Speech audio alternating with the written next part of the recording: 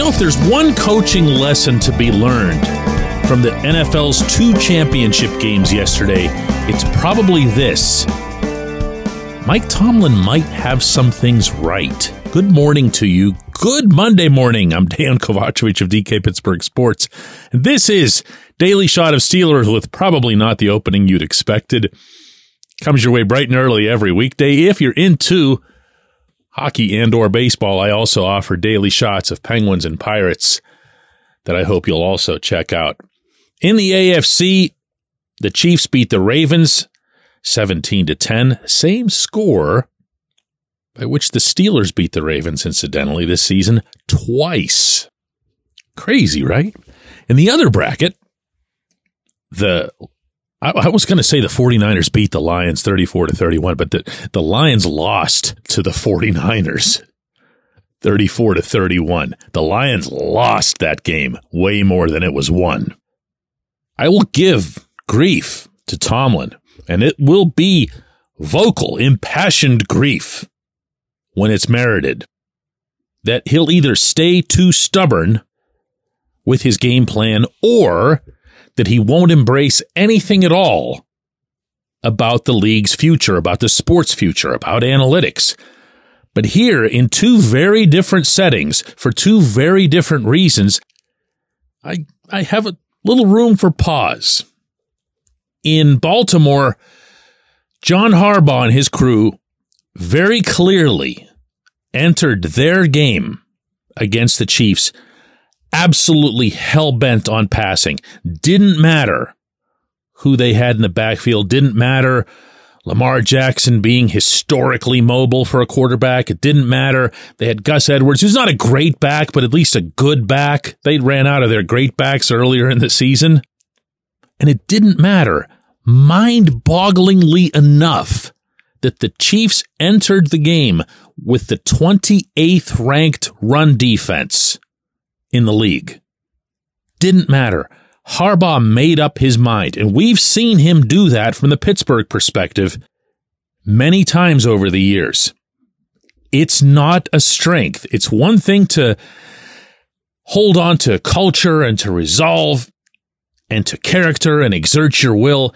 It's another thing to walk into a situation, to see immediately that it's not working to your favor, and to change, to adjust.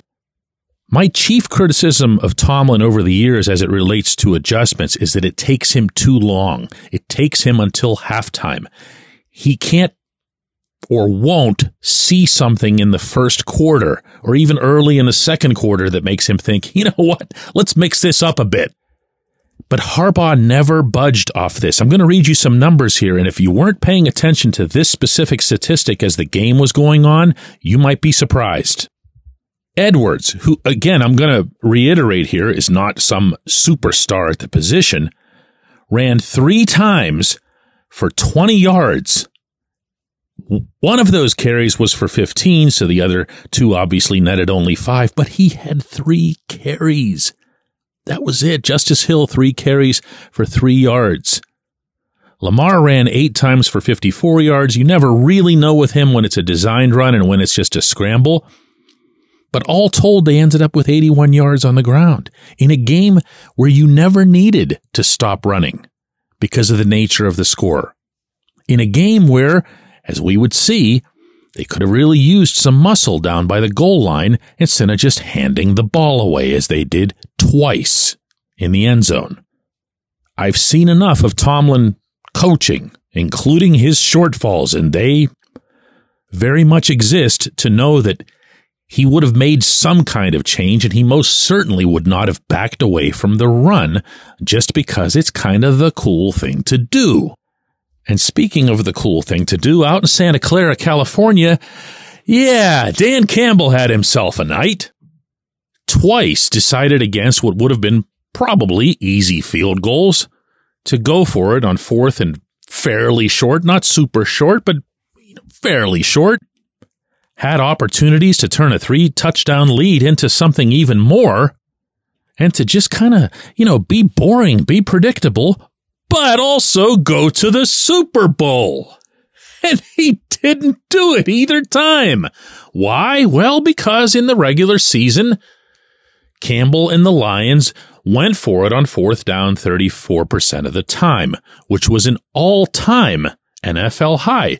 So they got there a certain way and felt like they needed to continue going there a certain way, either because of machismo or a blind loyalty to the analytics, which, by the way, in both of those cases, do give Campbell the benefit of the doubt. They say that that was the right thing to do, not by much. Not by much. In one case, by a single percentage point, but they said it was the right thing to do. Here's the deal. When those analytical formulas are made, where they are made, sure, they can take into account a points lead. What they can't take into account is burying your opponent mentally, deflating them, sucking the life out of them on their home field, silencing the 70,000 people around them. None of that comes into the equation. You're going to see, hear, and read a ton of stuff for the week to come about the merits of analytics, or the analytics being overvalued and the analytics not being in touch with this and that. They're not anything of the kind. Analytics just means math. It just means data. It's what you do with it that matters.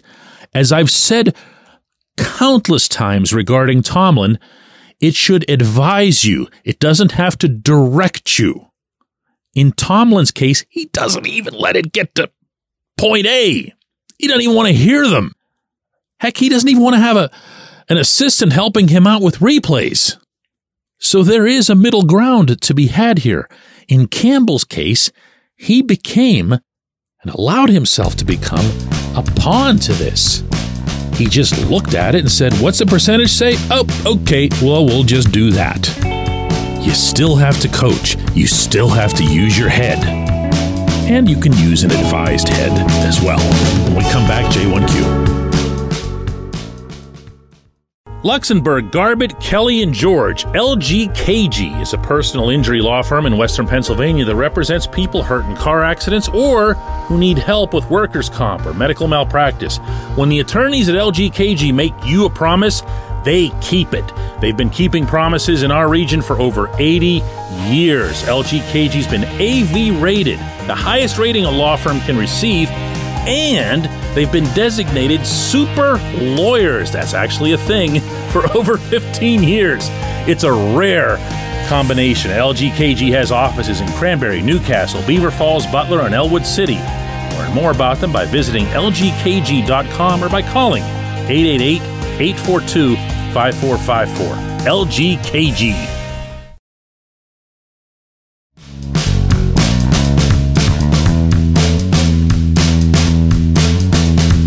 Today's J1Q comes from Matt, who says, DK, if the Steelers management couldn't see that Mason Rudolph was better than Mitch Trubisky, why are they still making personnel decisions? Couple this with the Matt Canada decision, and this is what you get. I hope Mason gets a big, fat free agent contract.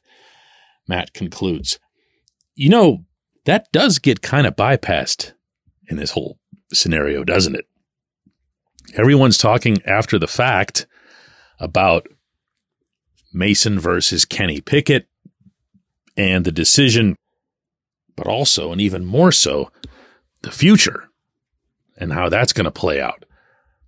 But it also did happen over this past season that the Steelers lost 3 in a row, 2 of those to opponents with 2-10 records, and the other one, their worst performance of the year in Indianapolis, in large part because of exactly the decision that you're describing there, Matt. That's what happened. They went right from Kenny to Mitch. And if you'll recall the details of that, if you'll recall, as I can vividly, Tomlin just gunning down.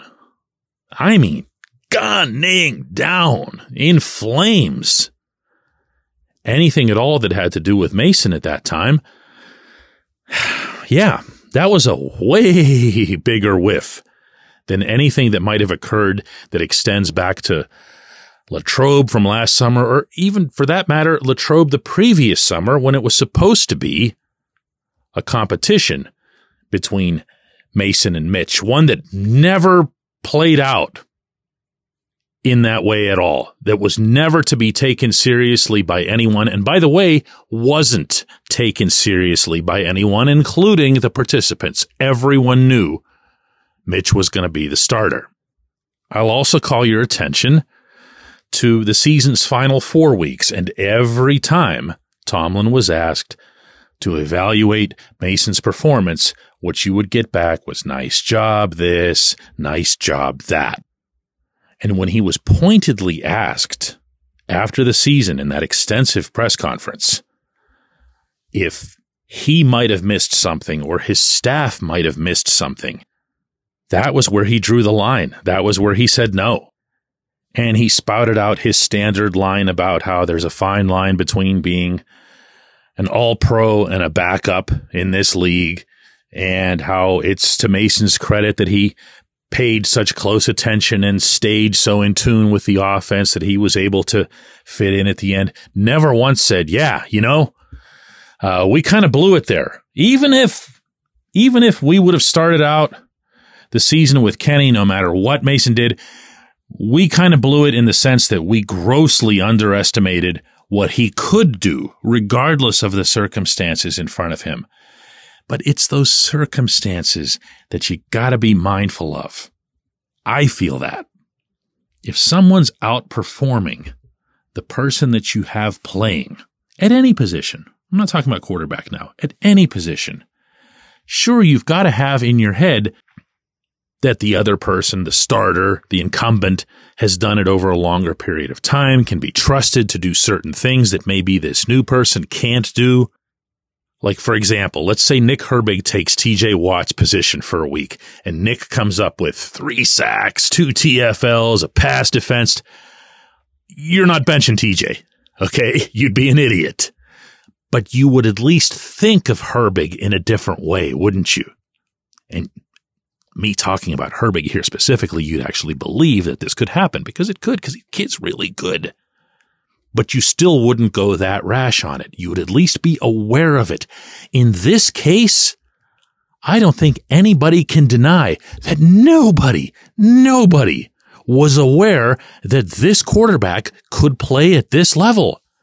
And that should be something that they're asking questions about. In fact, it's something that Art Rooney should be asking questions about. And on that note, this afternoon I'll be meeting with Rooney over on the South Side, along with a handful of other reporters. It's something that he does once a year.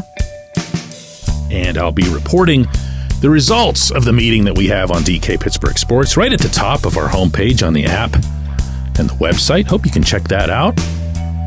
I appreciate the question, Matt. I appreciate everybody listening to Daily Shot of Steelers, and we'll be talking about the Rooney meeting on tomorrow's show.